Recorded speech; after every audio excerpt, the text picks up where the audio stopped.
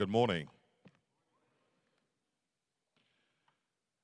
It is a joy to be with you again today. I thank God for His Spirit that is at work in this chapel. And I think you have some awesome worship leaders. Don't you think so? Can we show them some love? They've been doing a wonderful job. We thank God for them. If you have your Bibles, would you turn with me to the book of Philippians? Philippians chapter 4. And we are reading one verse, verse 8. Philippians chapter 4, reading verse 8.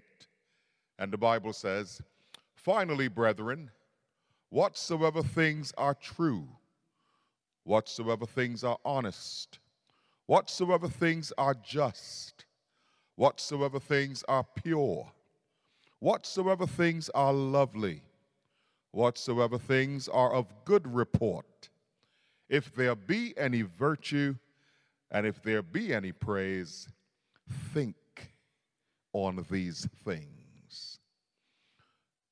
And I'd like to take you also to the book of 1 Corinthians. 1 Corinthians chapter 3. And I'm reading from verse 1 to verse 5. 1 Corinthians chapter 3, reading from verse 1 to 5. And the Bible says, "And I, brethren, could not speak unto you as unto spiritual, but as unto carnal, even as unto babes in Christ. I have fed you with milk and not with meat.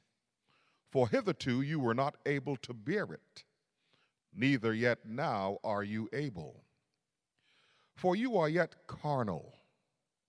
For whereas there is among you envying and strife and divisions, are you not carnal and walk as men?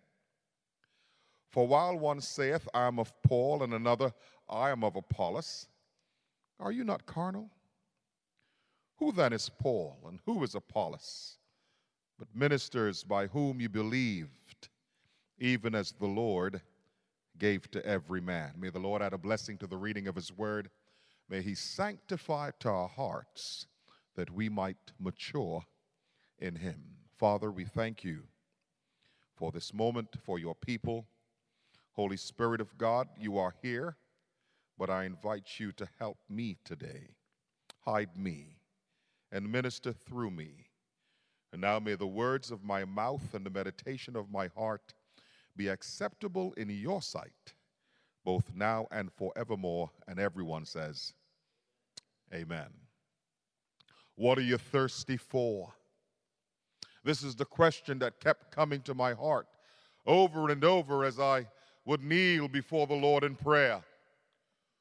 I thought I was doing so well. Things were going well in my local church, in my home, my family, and yet the question I could not evade. I recognized that the Lord was calling me nearer, drawing me closer, and it began a journey that I'm still on today, a journey that went upward.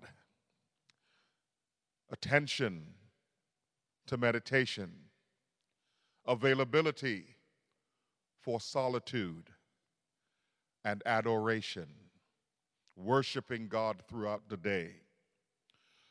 A journey that went not only upward, a journey that went inward. A call to consecration, a setting apart of myself for God's purpose.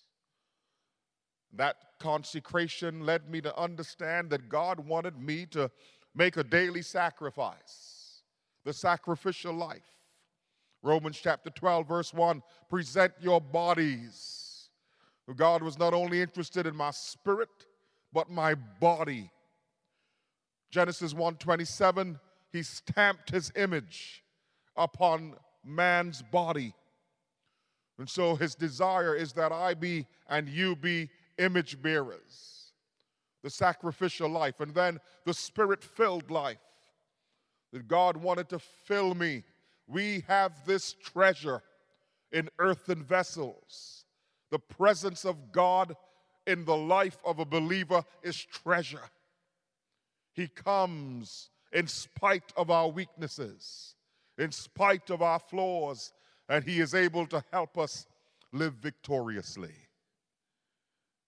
The Spirit-filled life, but then the successful life. A life that God is able to help us to experience, where we overcome and we are not overcome. And can I take you one step further today? The journey is not only upward, it's not only inward, but it's outward. And so we begin the journey. In the book of Romans, chapter 1 and verse 14, the Bible speaks, 1 Corinthians 3 and verse 14, it speaks of the natural man. And the Bible says that the natural man knoweth not the things of the Spirit of God. The natural man can be a religious man, a person that goes to church consistently but does not have a relationship with God. It is essential that we all have a personal, intimate relationship with God. There are many who come to chapel. There are many who go to church, but they do not know Jesus. It is essential that each and every one of us know Jesus for ourselves. I'm not going to get to heaven because my father is a pastor. I'm not going to get to heaven because my grandmother loved Jesus. I must know Jesus for myself. If you believe it, would you say amen? But the Bible speaks not only of the natural man, it speaks of the carnal man. And as we have read in 1 Corinthians chapter 3, and I, brethren, the carnal man is a person who has accepted Jesus Christ as the Lord and Savior. They may be saved, but not sanctified. They may know Christ as Savior, but Christ is not Lord. And so he's carnal. And according to the Word of God, the carnal believer struggles in 3 areas. Hear the word. I could not speak unto you as unto spiritual, but as unto carnal, even as unto babes in Christ. I have fed you with milk and not with meat. And verse 3 says, for whereas there is among you envy, strife, and divisions. These 3 words represent 3 specific areas that the carnal believer struggles in. First of all, envy. The carnal believer struggles in his thought life. His thinking is wrong. His thinking is flawed.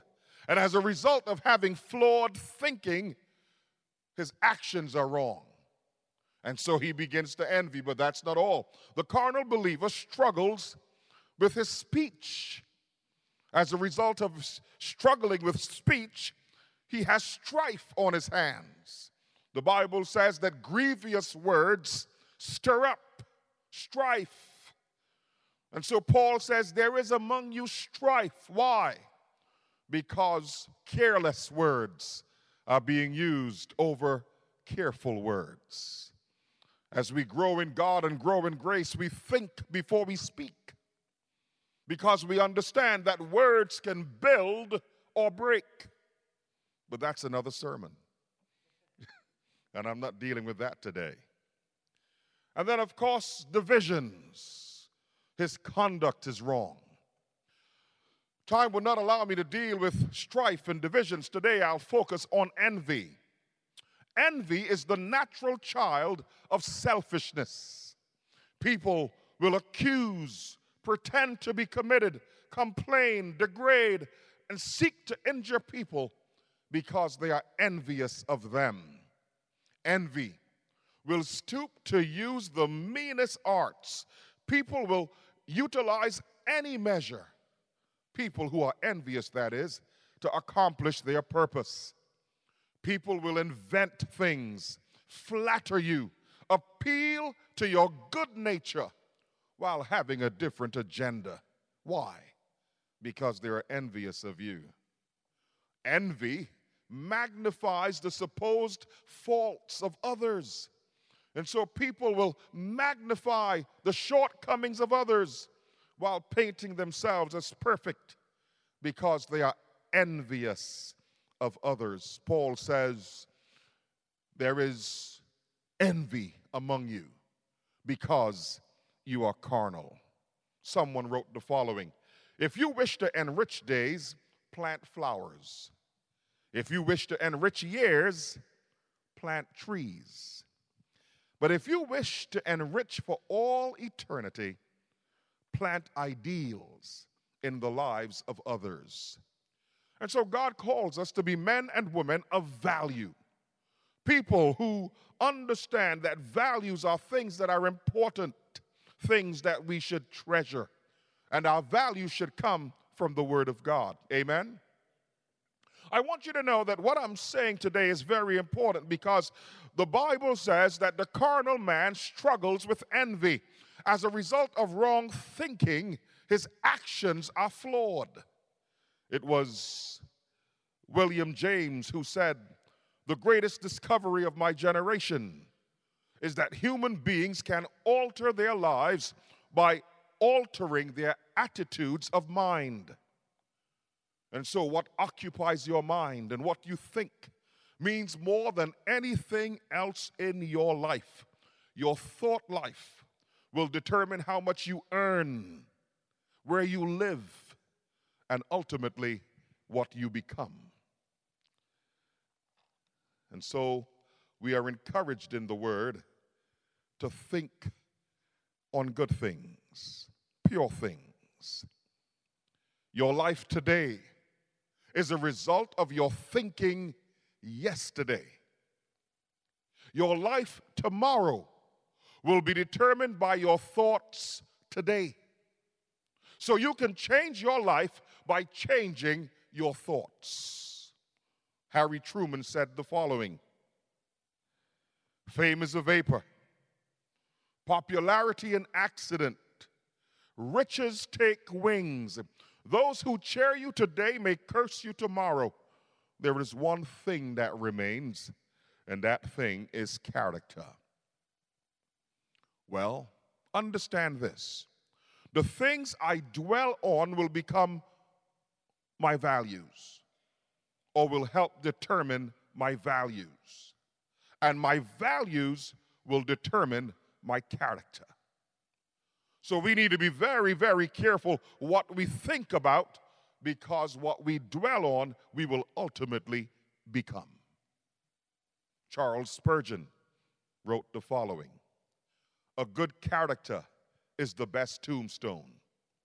Those who loved you and were helped by you may not remember you when you are gone, but carve your name on hearts, not on marble. Carve your name on hearts, not on marble. And so I'd like you to consider with me today the subject, the journey outward. The journey outward. In the book of Ephesians chapter 6 and verse 12, we read the following: for we wrestle not against flesh and blood, but against principalities and powers, against the rulers of the darkness of this world, against spiritual wickedness in high places. And so we are at war, not only in Afghanistan, and not only with ISIS and some of the other groups. There is a war being fought today. It is a spiritual war. We fight against an enemy that we cannot see, but is very real. The war is not waged against flesh and blood, against physical and material beings. The war is waged against spiritual forces. There is a devil. He is real. And while we do not seek to magnify him, it is very important that we be aware of his wiles, of his strategies, of the things that he uses to war against the believer. And so the believer has to be aware of three things. First, the charge. The charge. Coming out of the book of Philippians chapter 4 and verse 8, the believer is charged to think and practice wholesome thinking. And so the word think means to consider, to reflect, to reason, to ponder. And the idea is that of focusing our thoughts until they shape our behavior. The truth is, what we think, we will ultimately become. Where we have kept our minds is where we will dwell. Our thoughts shape our behavior. As the Bible says, as a man thinketh in his heart, so is he. So Philippians 4:8 says several things. First of all, we are to dwell on that which is true, that which is real, that which is genuine. There are many things in the world that seem to be true, but they are not. They are false and they are deceptive. They are an illusion, a counterfeit. They seem to offer one thing, but in actuality, they offer something else. When our thoughts and lives are centered upon things that are true and noble and good, the peace of God floods our heart. If you believe it, would you say amen? Think about what I'm saying. The Bible encourages us in Philippians 4:8 to dwell on that which is honest, that which is honorable, that which is worthy of your thoughts, that which is revered and highly respected and noble. Barclay says the word rarely describes that which has the dignity of holiness upon it. Yes, my friends, there are things in this world which are flippant and cheap, things which are attractive to the light-minded.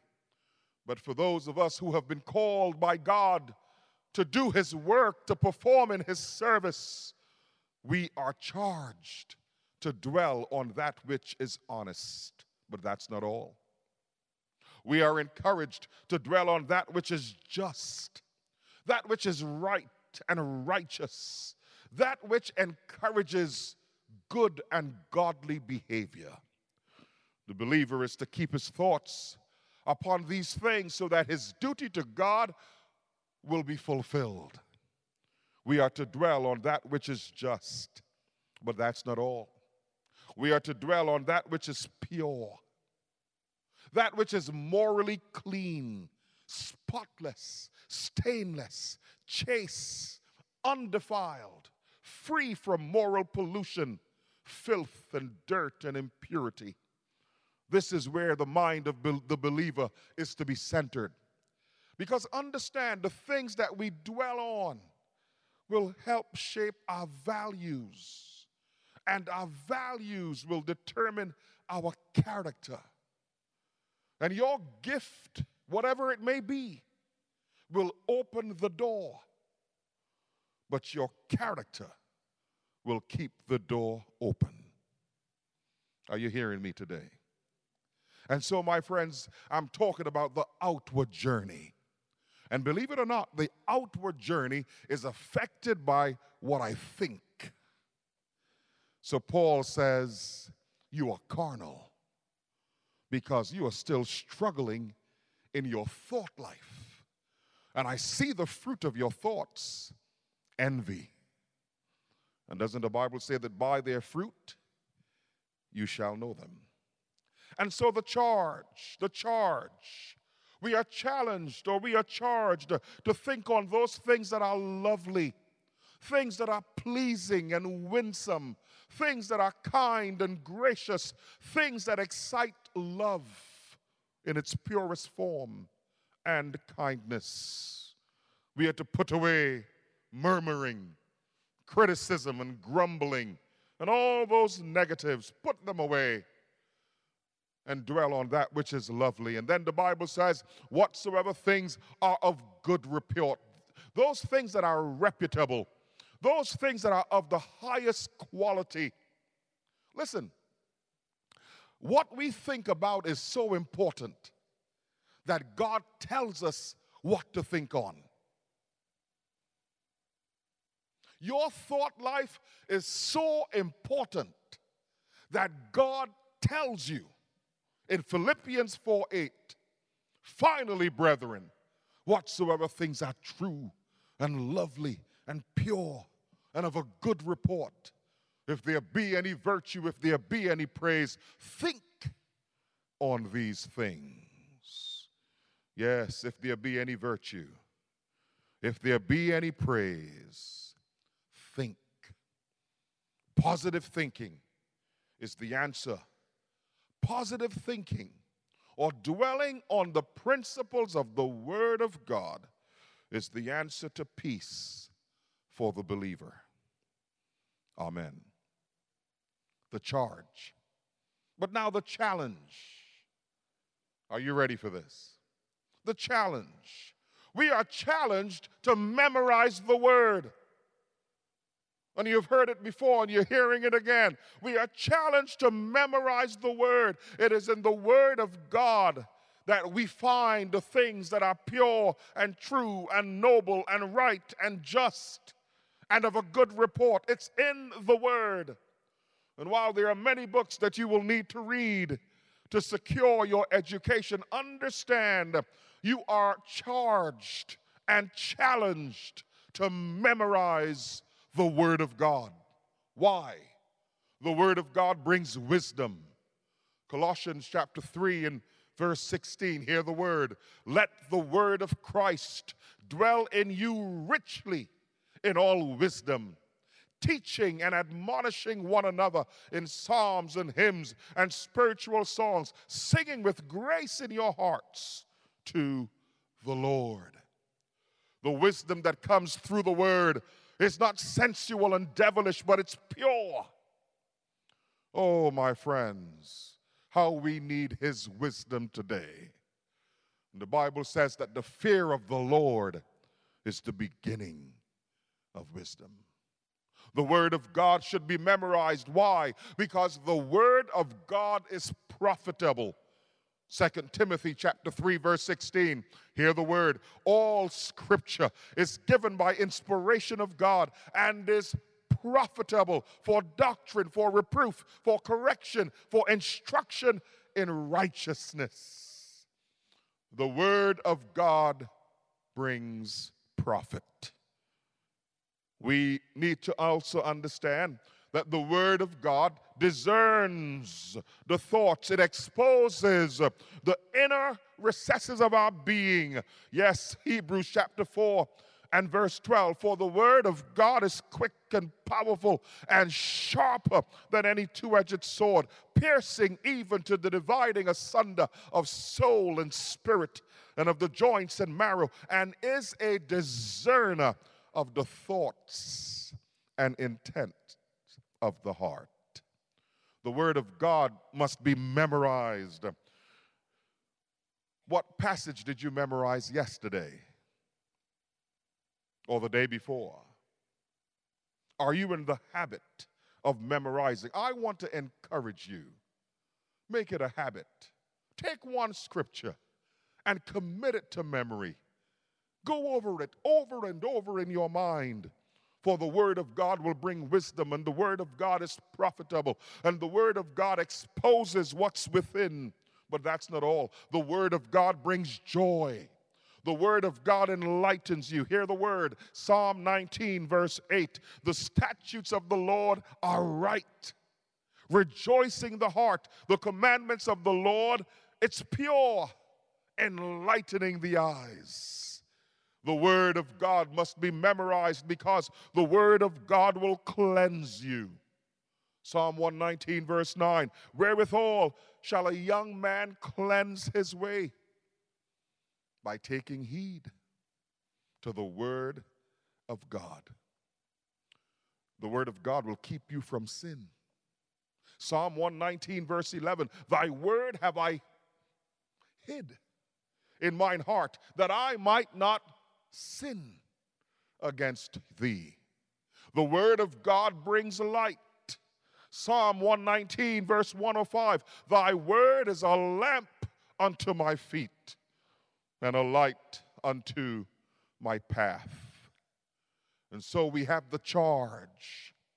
We have the challenge. We are speaking now about the outward journey. We are talking now about living successfully and victoriously. And we are saying it's not going to happen by accident. It is going to happen as we allow our thought life to be yielded to Christ, as we invite Christ to help us in our thinking, because as a man thinketh in his heart, so is he. One of the reasons we hear of these atrocities happening across the United States and the world, many of them started in the thoughts. And so we must bring every thought into captivity and alignment of the Word of God. The charge, the challenge, but now the choice. The choice. A person who centers his thoughts upon the world and the things of the world will live for the world. And so the Word of God reveals to us the three areas that the enemy comes to tempt the believer. He speaks of the lust of the flesh.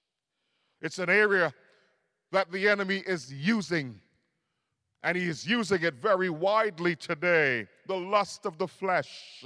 And how many, my friends, are moved by money and wealth and lands and property and possessions and position and power and social standing and fame and a host of other worldly things. The lust of the flesh. If we center our thoughts upon these things, we will have a strong desire to do them.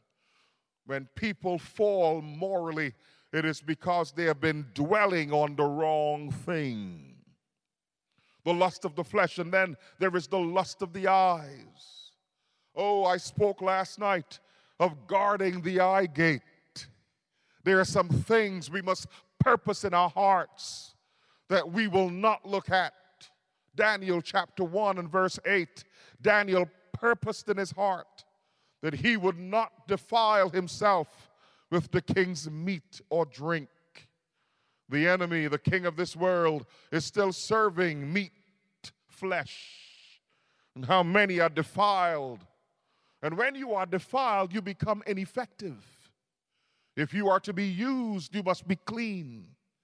And I'm glad that my God is able to not only save, but he's able to sanctify. If you believe it, would you say amen? Come on, would you say amen, somebody? We serve a great and mighty God. And listen to me today. In your youth, God wants you to surrender, because it's in your youth that the enemy comes a-knocking. And if he gets you to taste some of the things out there, it might be difficult to get it out of your system. So before you taste it, make that full surrender to Christ, so that some of the struggles that others may have, you will not have. The lust of the eyes, I'm talking about the pornographic filth that we find all across this world. It's all over the world. All over, because the enemy understands the power of the eye gate. When you see some things, they come into you and they remain with you. And so, my friends, we are to turn. And then the word speaks of the pride of life. Oh, my time is up. The pride of life, the choice, but finally, the conclusion.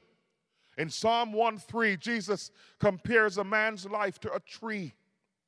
And here, my friends, he says that we will be known by the fruit that we bear. In John 15, he gives us the formula for successful tree bearing. Hear what the word says. John 15, 4 and 5. Abide in me and I in you. As the branch cannot bear fruit of itself except it abide in the vine, no more can ye except you abide in me.